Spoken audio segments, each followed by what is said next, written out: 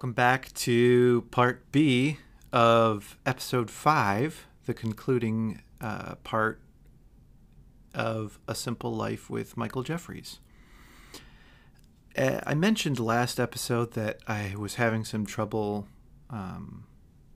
getting the episode out because I was concerned about, how people would like it. And I got the nicest text from a friend who over the weekend texted me and said, listening to episode 5A and loving it. And that text just was so encouraging to me.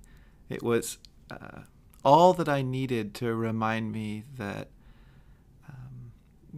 I've got friends that love my creative expression, whether or not anybody else does, or whether or not I can make a living at this, or any of those questions. How you define failure or success. And that really helped me realize this podcast is already a success because I wanted to do it, and I'm doing it. And a friend really encouraged me, so thank you to that person. And I'm excited to make this episode available to those of you who listened to part A of episode 5. If you recall, in part A, we heard from Jason Goodin, and we heard all about Jason's upbringing here in the Midwest as a conservative, Republican, non-denominational Christian, and all of the things that meant for his worldview. And then we also learned about his childhood understanding of the story of Noah and the flood from the Bible, from the book of Genesis in the Bible. And this concluding episode, part of the episode, part B, will now continue with the interview, and Jason is going to take us back to the story of Noah now that we have the context for his worldview and understanding, and also how he was raised to understand the story. Now we really have a full picture to be able to hear how he interprets that story now, and how the different experiences of his life have given him some new information and influenced his understanding, and provided the untraditional interpretation that he has, which, as I've said previously, I think is really unique and cool and interesting and worth hearing. So if you didn't listen to part A, feel free to go back and listen to that now. To be honest, though, if you want to skip part A, you can, and listen just to part B. You will be hearing Jason's interpretation of the story of Noah and the flood. If you have any interest in the interpretation and want more context on it, that would be a good reason to go back and listen to part A, because that's the episode, or the portion of this episode 5, rather, that really delves into the context for Jason's understanding, how he was originally raised to think of that story, and, the context for his life up until this moment. And I really enjoyed doing the interview and enjoyed listening back to it. Hopefully you will too. So if you haven't listened to part A, go ahead and check that out. So before we get into the episode here, just want to say a quick thank you to the show's sponsors. Diaper Subscription Diapering Service is a sponsor of A Simple Life with Michael Jeffries. Great diapering service that allows you to have subscription diapers delivered to your house if you have babies in diapers. Great way to just always have diapers on hand. Very affordable. Me and my wife use them for our babies, and we love them. And for those of you who don't have babies but still want to give the gift of diapers, one of the great things about Diaper Subscription Diapering Services, you can buy essentially credit for people as a gift for their baby shower, for the birth of a new baby, or you just want to do something nice to somebody who's had a baby for a while and want to do something to unexpectedly bless them. Providing them with some gift of diaper subscription diapering service as a parent of young babies, that's a huge nice thing that I'm sure people would love. Also want to thank show sponsor Lem's Shoes.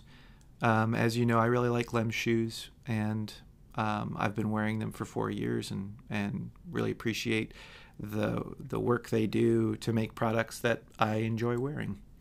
If you would like to support the show, you can go to the show notes and click on the diaper subscription diapering service link or the Lem Shoes link. Go to their websites.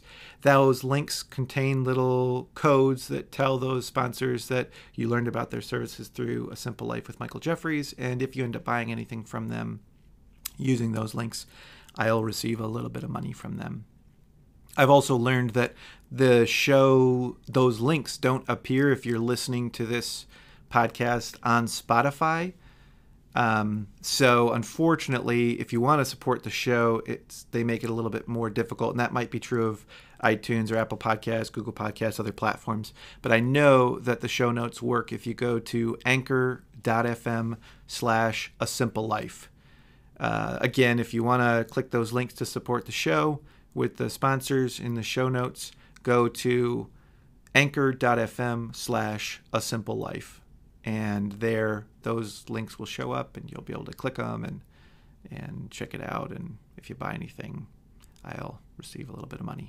Okay, enough of that. Let's get into this conclusion of a spectacular interview that I had with Jason Goodin about his upbringing and his rather unique interpretation of the story of Noah and the flood from Genesis in the Bible. Thanks so much, and enjoy.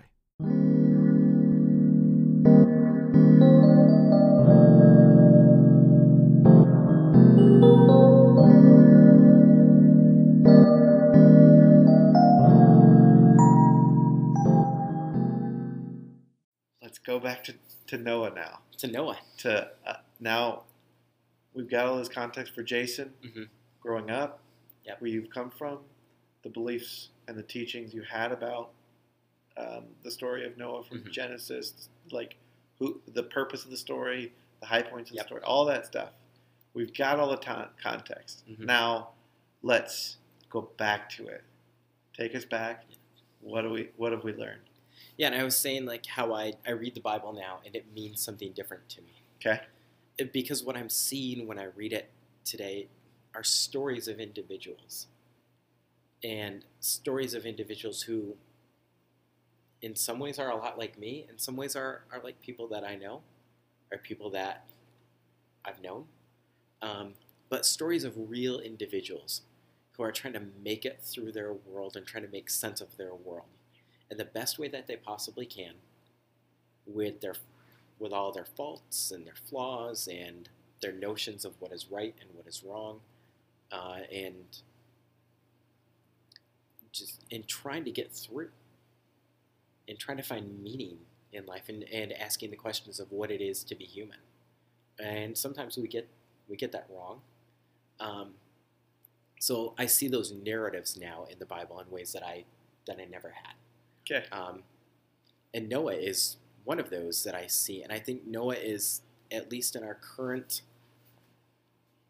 social, political climate, with the nationalism type of tinge that we have right now, Noah is a story that speaks pretty loudly to me in our current climate. Because what I see out of Noah now is a guy who, as the text says, he heard the voice of God, but it doesn't mean that he did hear the voice of God. Okay. In the way that he thinks he heard the voice of God. There's some ambiguity in that claim. So, yeah, so it's almost like the story in the Awana cult context, or the upbringing context.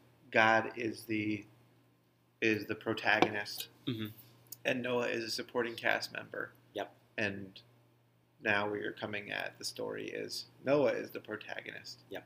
Okay. Yeah, so I think a good starting point in this story is at the end of it, and moving beyond the end that I had when I was a kid. Let's do it. You come to some point in the story where Noah is said to be laying naked, drunk. Whoa. I know where you're going, but that's like way later in the story. It is way later in the story. So for the first part of the story, the only important thing, the only change I need to make for what you're going to lay on me is, number one, remember that thing in Awana where you learned that God talked to Noah and said, do all these things. Yep. And Noah said, okay, and then did them all. The only thing that I need to change in my mind is Noah thought he heard the voice of God. Yep. And then he did what he thought God wanted him to do. Yep. Okay. Yep. But all the rest of the story is the same. Or it doesn't really matter. Yeah, as far as the flood and people laughing at building him, Yep. his family being saved, Yep. God bringing all the animals to him. Yep. Like, if God wasn't really talking to him, how to get all those animals? Yep. So, Like, I mean, logistically, that's a pretty complex thing for one person to do. Right. Yeah. What happens when so many of us you see someone who's dying and who has a terminal illness, and they flash back on their lives, and they try to put the entirety of their life and encapsulate it in some sense of meaning. Okay. So I think those stories can be interesting, and where I go with this in Noah's story is, if I look back later into his life and I see the ways that Noah is struggling. Okay. So, As, sorry. Oh, no, I just go want to make ahead. sure we set this up Sure. in my mind. So, the flood happened. Yep. Right. No doubt about it. Noah was in the boat. At least from a narrative. I mean, Narrative. Yeah. Right. Physically, I'm I not don't- there.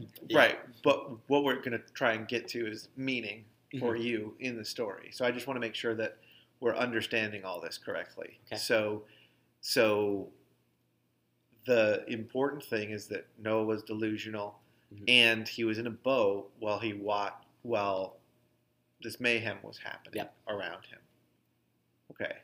Yeah, so here's where I see Noah. He's on this boat, and here's a guy who is certain that he's heard the voice of God. Okay. He is 100% certain that God has told him, get your family on this boat. You will save and reset humanity. Yeah. Through you, everything is going to be new. And he doubles down on this. He's looking over, at least what I see from a narrative perspective on this. I mean, the Bible can only fit so much into its stories. I mean, how it would have taken forever to write that thing down on a scribe or tap it into a tablet. So it contains details, like you said, but it can only contain so many. So I have to look at it from a human perspective, and a story of a man who thinks that he's heard the voice of God, and think about, what is this guy experiencing as he's watching the floods rise? Okay. What is this guy who is a member of his community seeing go on around him? Could he really believe that everyone in his community was evil? The whole earth? Yeah, that everyone was. So he sees the waters rise, and he sees his neighbor, the guy that he maybe bought bread from, get swept under. He watches this happen. He looks across and he sees the little girl that his own children played with being held up in desperation by her parents. Save my daughter, please let us on this boat. At least save my daughter. And he watches this little girl get carried away by the waters and die. And he looks around and he sees all of these people that he knows dying. And he hears their screams. And can he ever sleep without hearing those screams in his ears anymore?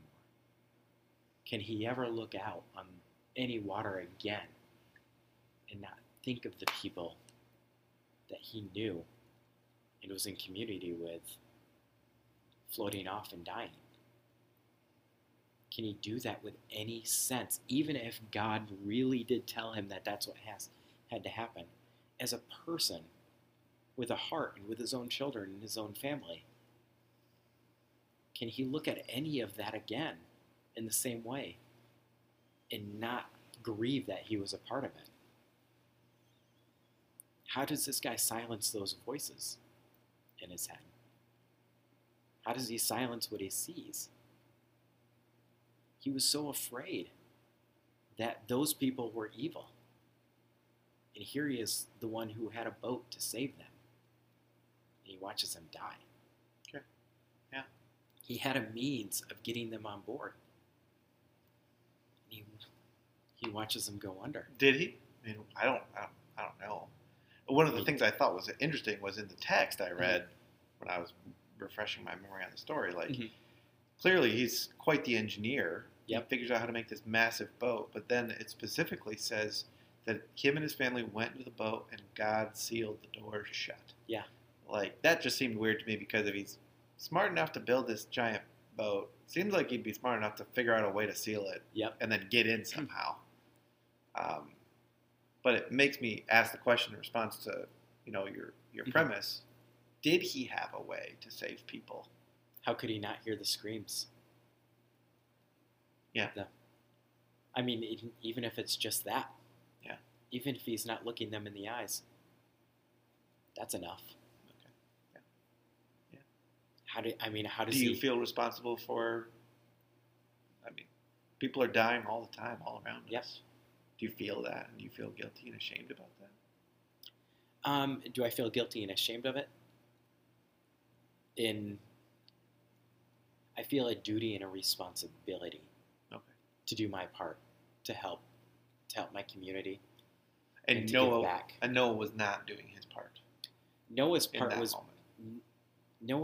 based out of the fear that if he didn't do what he thought was his part, those people would take over. So part of God's message to him was only you and your family in the boat. Yep. Everybody else has to die. Yep. Okay. He had allowed what he thought he heard from God to define who his enemies were supposed to be in that moment. And those enemies were those who were not aligned with God, despite their humanity. So I see Noah later on in the stories, the text says, as a guy who, the text says that he was found by his daughters naked and drunk and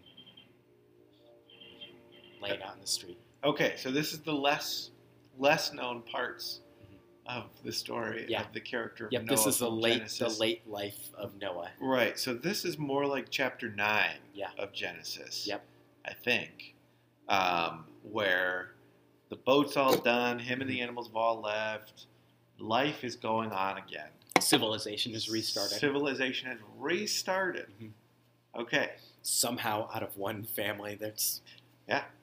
Well, he was 600-some years old, right, purportedly, when the flood started, so I don't know how much later this was, but okay. Okay, so he's found... Let's go into this. So what do we know about this next stage in the story? Well, I don't know about you. Okay. But I know about me and the times when I got pretty drunk when I was younger several times. Me too. I can't think of a single time when I was so drunk that I took off all of my clothes in the middle of the street and had to be found and dragged in someplace, right? Okay. That happens. But if that happens, that's not a one-time thing. You don't go on a blackout bender to that degree just because you decided that you're feeling down on yourself and you need a drink at some point. Right. There's a lot of behavior that leads up to that place. Okay. So if we're realistic, I can't look at the Bible and say, well, it only documents one time. Right. Maybe he stumbled once. That just doesn't seem realistic from a human experience. Right. So the point you're trying to make is Noah has become a drunken, crazy man that goes out, gets blackout wasted, takes off all of his clothes, and will just be passed out in public somewhere. Yep. And this is the father of civilization. This is the father of civilization. Or the new This is father. someone who I can only speculate was raised up as the hero, Right. the figure. He's one of the That only you people revere. in all of civilization that's related to everybody. Yep. He's the big daddy. Okay. That Noah is So George H.W. Bush in like his late years, the last couple of years before he passed away, where everybody liked him, despite old political enemies. okay, bygones are bygones. Yeah. Water under the bridge. Yep. This nice old man we can all love. Yeah. Yep. Now Okay. everybody is pals. Okay. So this is Noah. He's the guy that the whole civilization looked up to because he apparently saved them all. Okay.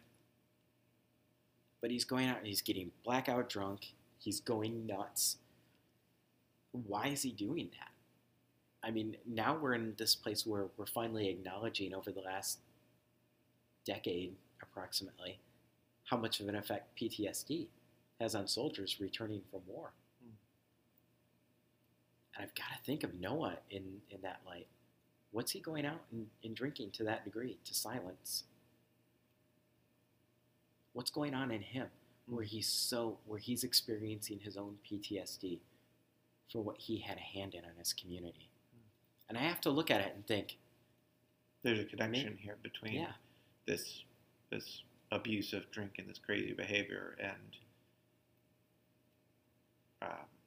the flood. yeah, that the connection is, I could have done something about it. I thought the voice of God was telling me to save my family from these people. But what the voice of God was telling me is something is going to happen. You are the one who has the unique skills to build this ship and to make these people your family. And to build civilization on that. To not make these people the scapegoat. Not make them the other. Because they're different than you and their belief system is different. Not to go to the extreme of cutting them out and saying that they have no place in your world, no place with you.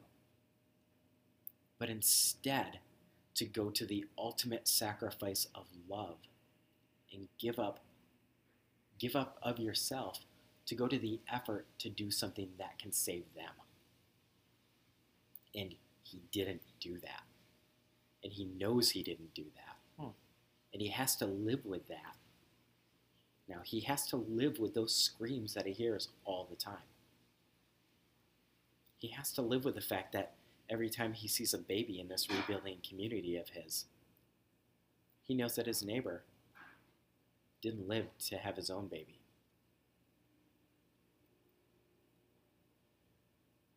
And that's the Noah that I see anymore. I don't see the heroic Noah who built a ship. I see the Noah that is a cautionary tale, that is telling me, when I look at others in my life who may have done things very different than me, to not write them out, but remember that that is an individual with their own story, whom I might be able to have a role in their life, or someone will be able to have a role in their life and be able to speak truth into them. And to give them another place and another opportunity, but not to write them off and let them go to their own deaths without an advocate, but to be the advocate, or to be the supporter to the advocate, and to live for that kind of a truth. But to be in this place where certainty is you do these things, and if you don't do these things, you're written out. When I live in that kind of a place, I will experience my own form of spiritual torment. I might not go on benders and blackouts, and I might not have PTSD, but I will have my own sense of spiritual torment from saving myself from the community that needs me to be a part of it. And Noah chose to save himself. And we're doing that in so many ways right now. It's a human story to look to support and save our own. and to prop up systems that do that. But Noah's story tells us not to do that. It tells us, at least to me, it tells me to enter into my community, to use what I can do to save my community, and that will save me. So my faith is, in a sense, it's turned and it's twisted from this sense of certainty to this place of inspiration instead. Okay.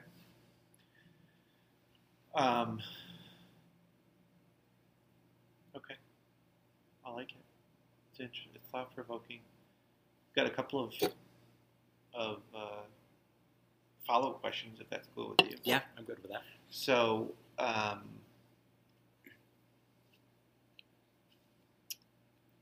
do you think that the story, the way you tell it, is still compatible with? Because I mean, there's an edge, mm-hmm. as you describe your upbringing in some of these churches that you were a part mm-hmm. of, and rightfully so, I'm sure. But I'd love to hear, like, is there compatibility with your understanding of Noah and the way they could tell it in Awana? Or, is your understanding incompatible with the Awana program as for example, or the Nazarene tradition? Or I don't think it is. Okay. I think that when there are some churches that are doing things in a better way today than what they did, and there's some growth. But when the focus is on salvation after this life, as opposed to salvation in this life, then it becomes difficult to retell those stories and to recast them with a different light. I see. But I think I'd agree too. Yeah, if the church can take the focus on not everything needs to be about salvation after this life. And I might very well be dead wrong in that. There might well be a salvation after this life and a place. I don't know. No one knows with any kind of certainty. And I admit I could be wrong in that. But if that's all your teaching is about, it inherently instills a sense of fear in people, because it has to exist on that nice edge of fear of what happens at the moment following death. If everything that we do in our faith is about what happens in the moment after our death, then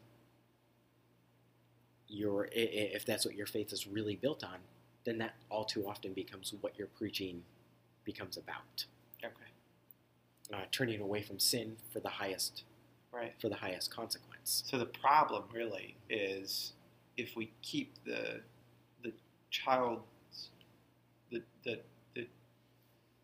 Jason's understanding of the Book of Noah. Yep. What we're taught is God could tell you anything, including that He's going to kill all of humanity except for you. Yep. And that in adult Jason is incompatible with whatever the God ethos represents in this connection you see or feel or can articulate in the commonality or the community that is important for humanity. Yep. Okay. Yeah, there's the... I mean, there's...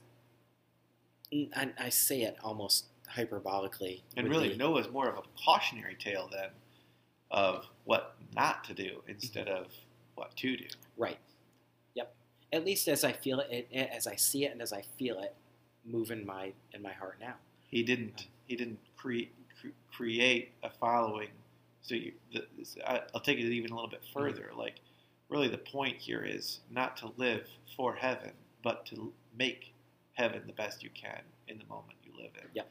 And while Noah thought he was working towards a heaven, he really created for a hell for himself. Yes. And that's why he's so drunk. Yep. And that's why he's naked in the street. He has to drown that out in the best way that he can.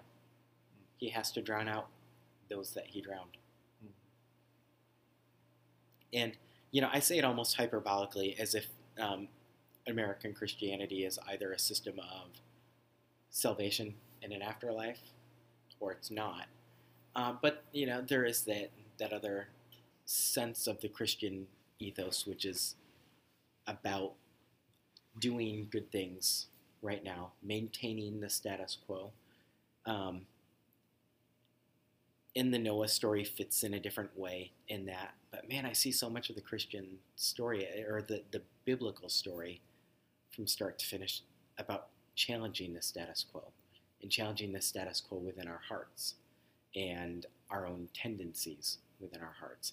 And that's where Noah speaks so loudly to me right now, is it's not just about salvation after this life. It's not just about maintaining systems right now and being kind of good, but it's really about going back and challenging messages that we hear, challenging systems that are propped up on certain messages, and challenging that own tendency within ourselves that says that at all cost, I need to protect what is mine. And I need to protect those who are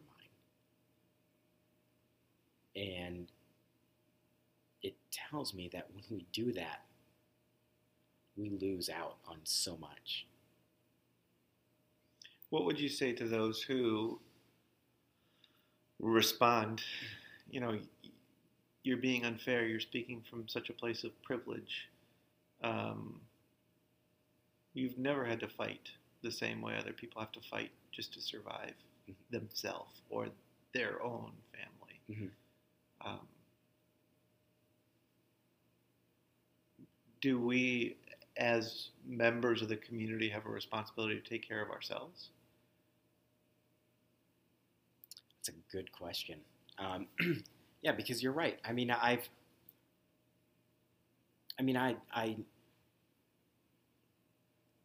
had to pull myself up by the bootstraps to get where I'm at right now in this life, but I never had to, I met someone recently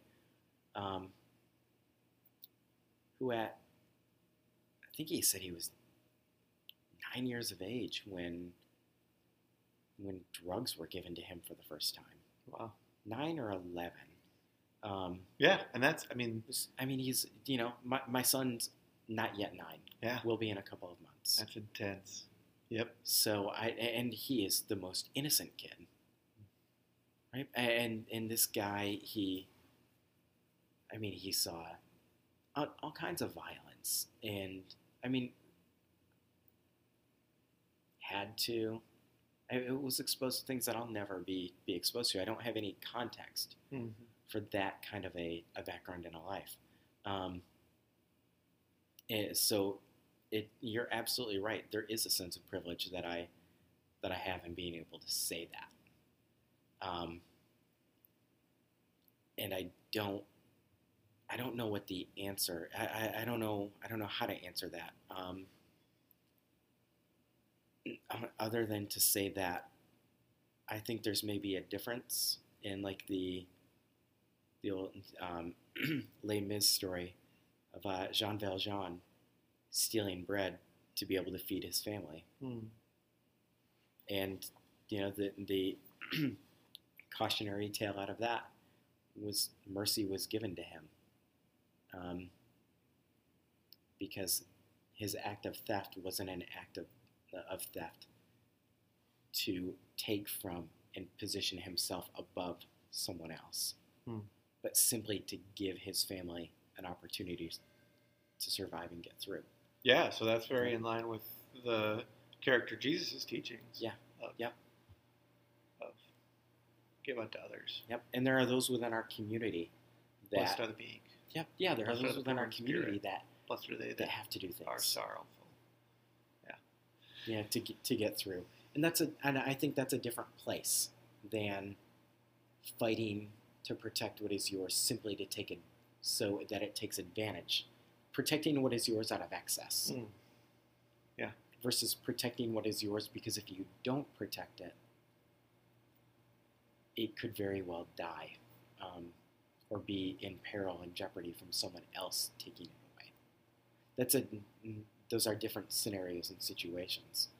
Those of us who are in a place of privilege to not have to live that way, I think the story tells us we have a duty back to those who are struggling to survive in the ways that we can. And that might look different for everyone, but that we have a sense of duty, but that those who are in that place struggling to get by and survive, I think it is that Jesus narrative that says that they are not to be overlooked. They are not overlooked, but they still have value within the narrative and the story. Okay, I love this. So to bring it all back around, for listeners who want to consider this other frame of reference, one way they could do it is to learn what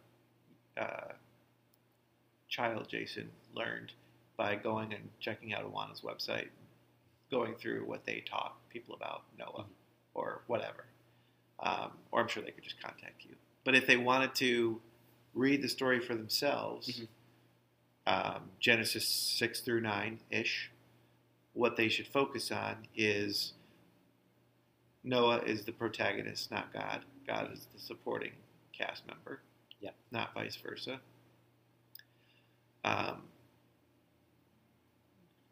Read the story with the conversation between Noah and God as something that Noah could have deluded, been disillusioned, right? It's not real. And then, most importantly, look at the context of traumatic events in people's lives that we know of just as human beings, and look at the whole picture of Noah's life that talks about later years, and what was chosen to be highlighted about him in later years when he should have been this heroic, triumphal patriarch, and that will give listeners a chance to read for themselves the different ways they could interpret all this. Yeah, I think that's fair. I think a simple way of me looking at it is when I look at these stories now, I like to think of them as not read them in line of what kind of answers is this supposed to provide for me in the situation that I'm in, and what sort of revelatory absolute truth is it to provide, as I grew up with looking at the Bible that way. But instead, what questions does this raise in my soul? What questions does my heart pull out of this? What makes me uncomfortable with this story and with this text? If I could insert someone I love as a character, as the character within the story, how do I look at it at that point? What compassion can I have for that individual who's on the other side of it? And that turns the lens for me to taking these stories that are thousands of years old and changing them from being something that I read to find an answer to being something that I read to go deeper into the human experience. To just maybe ask more questions. Yeah. And connect to. I like where you're going with that. I think that it resonates with me just because, like, especially for really, really early stories like Noah. I mean, the level of detail in some of the descriptions and the level of ambiguity elsewhere, for me, speaks to, like, oh, this has got to be oral tradition. Like, this cannot have been written for generations Right. after it became an ancient story or myth or a bit of folklore or whatever, or truth. Yep. But it didn't get written down for a long time, because you can see it in the details of something was a really important part of the story. Yep. You can see it in the way different jokes are told by people today. These jokes aren't written down, but a father and his kid will tell that joke the exact same way, whereas a different father and kid will tell it a different way. Yeah. But they'll be in sync. Yep. With the father and the spirit kid. of it is the same. Right. And so that, to me, speaks oral tradition. And at that point, then, like, we kind of have some more historical context for how oral stories were this thing that we did as a species to take ourselves deeper, right? Before literacy was a thing, before saving knowledge and building on knowledge was a thing, when everything had to be transferred from one generation to the next generation. Right. We couldn't have shortcuts. Had to be transitioned every single generation. I think,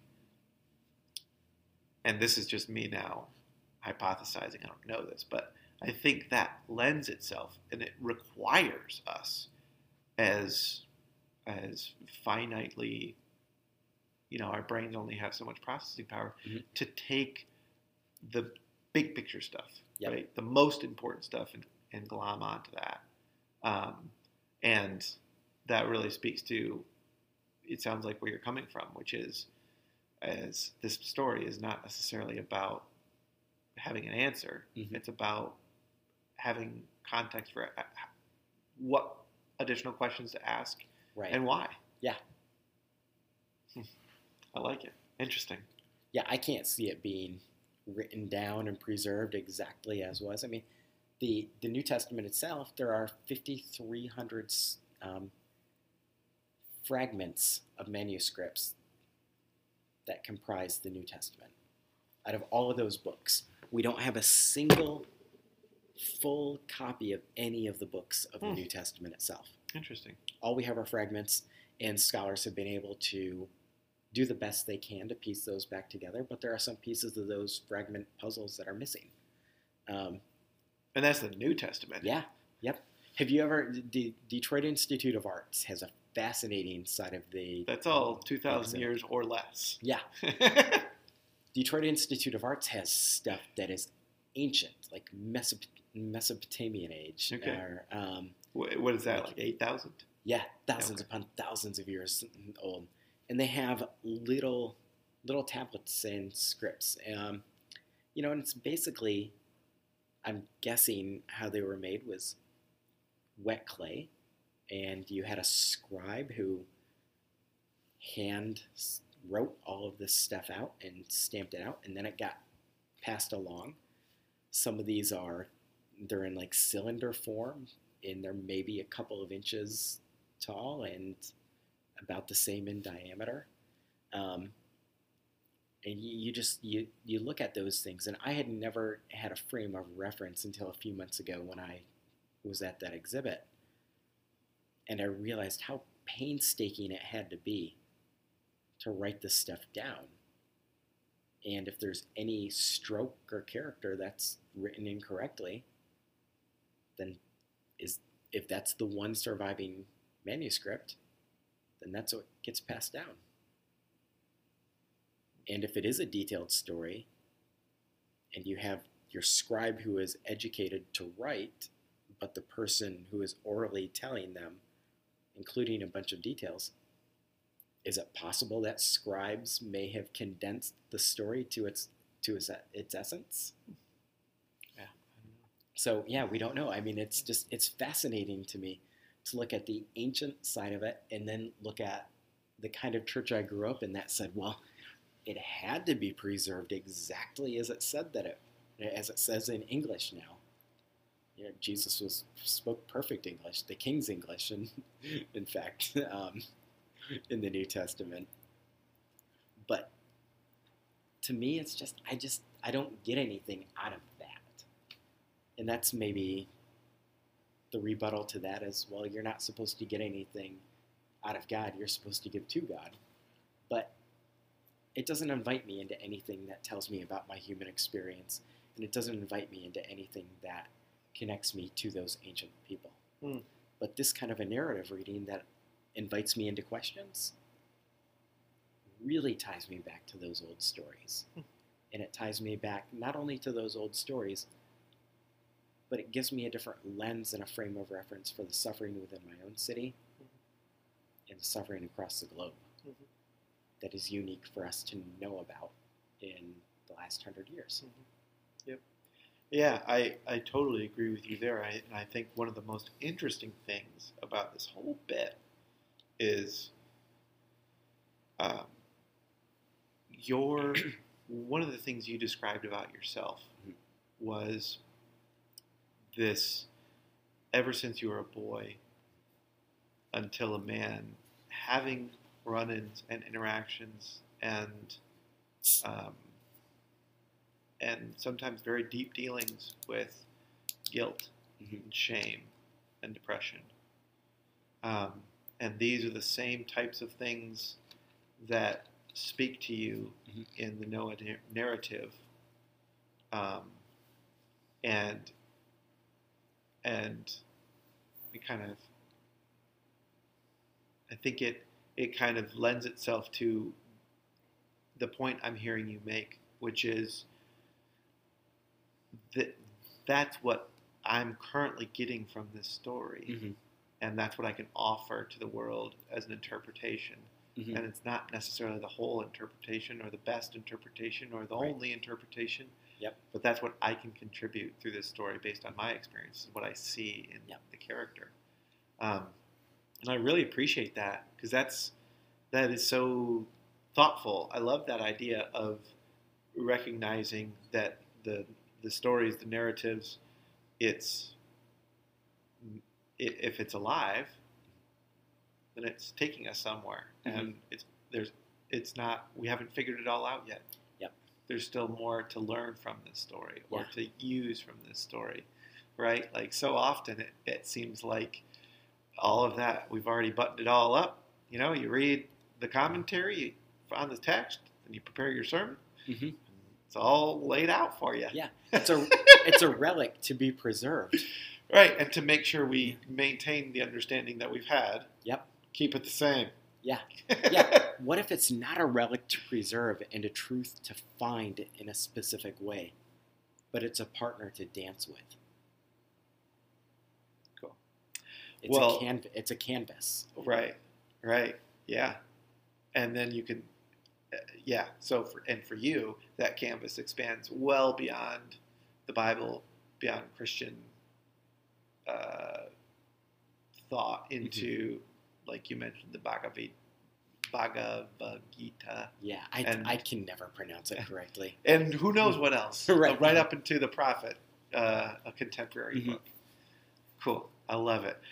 I have really enjoyed this conversation, Jason. I want to wrap up, if that's okay with you. But before we wrap up, I'd like to give you a chance to tell listeners about anything that you're working on that you want other people to know about. If there's projects you want to highlight, or getting the word out about anything like that you want to make sure to plug or mention here. Not right now. Okay. No, cool. And I will. I'm working on a book that is based around some of these biblical narrative themes, but that's a slog at this point. But I'm hoping to finish that by the end of the year. Okay. By the end of 2019. Yeah, by the end of 2019. Is you a clog? Sorry. That's all right. By the end of 2019, early next year, and then see what happens with it. Okay. Give it away. Cool. I don't know. I love it. And but it's still too far out. Okay. To really plug it. Got it. The other thing I wanted to do before wrapping up completely is there anything that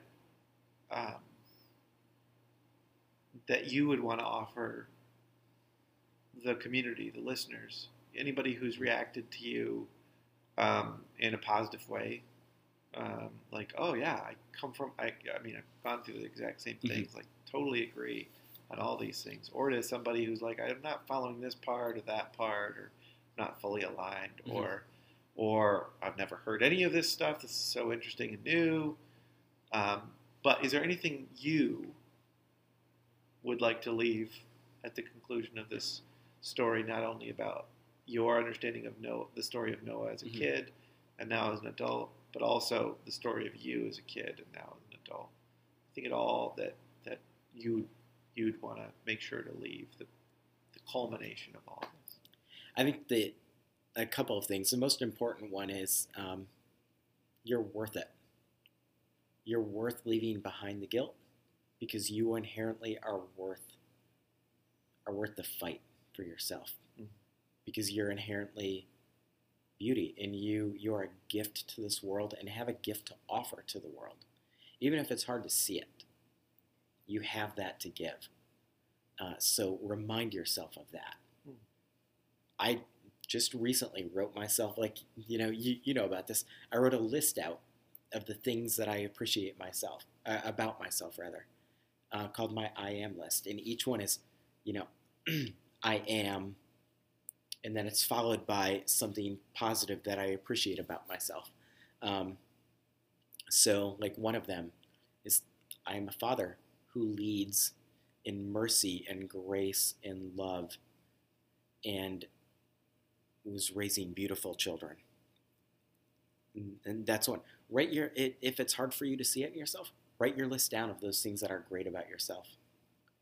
Because as you see that is God speaking to you and telling you the beauty that you see in yourself. And I'll rip off Glennon Doyle, something she recently posted in response to the Methodist LGBT decision.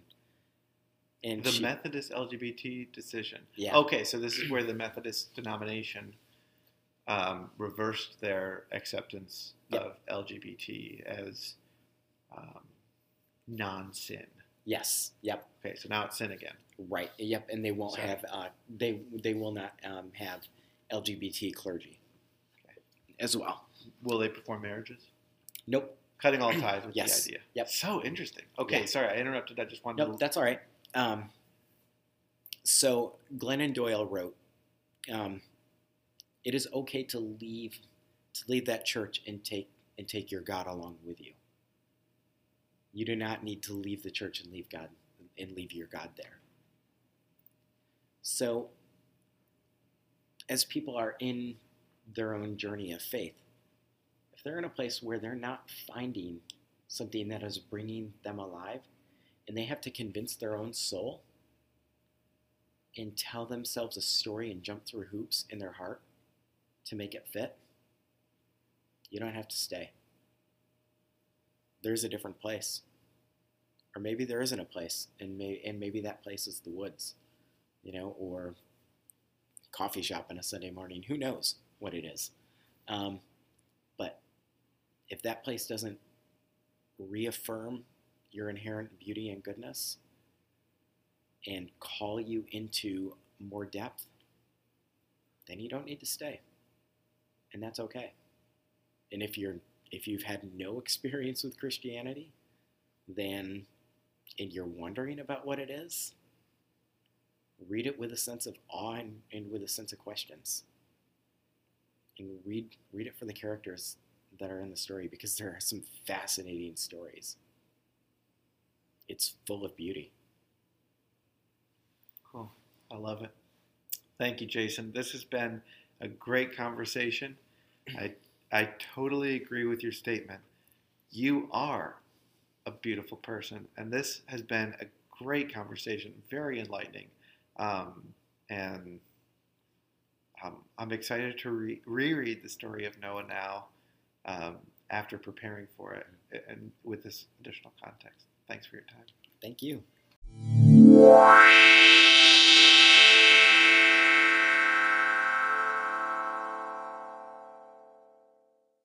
All right. Well, that is the end of this interview with Jason Goodin. It was a long one, and I hope you enjoyed it. I really did.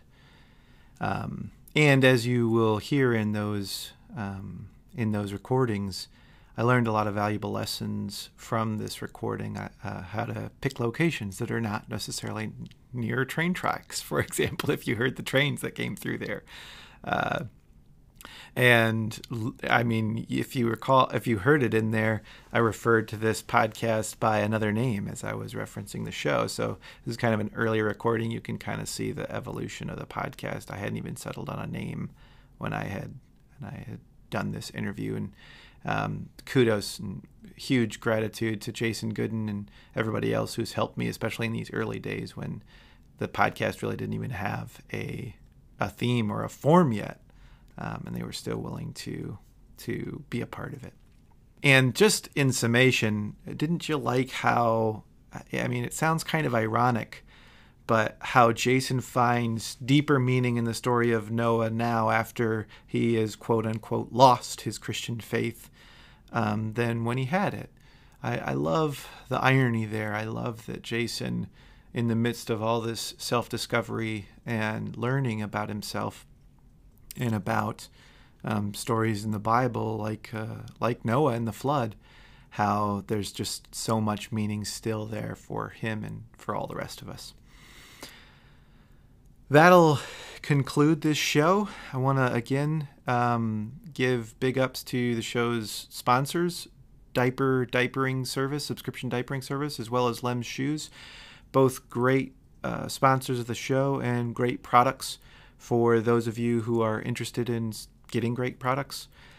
Go to anchor.fm/asimplelife on any web browser, and you can use the links in the show notes to those sponsors. Go to their websites. If you end up buying anything, they will give me a little commission, and you'll be able to support the show through doing that. Also, in the episode today, Jason referenced a book called The Prophet.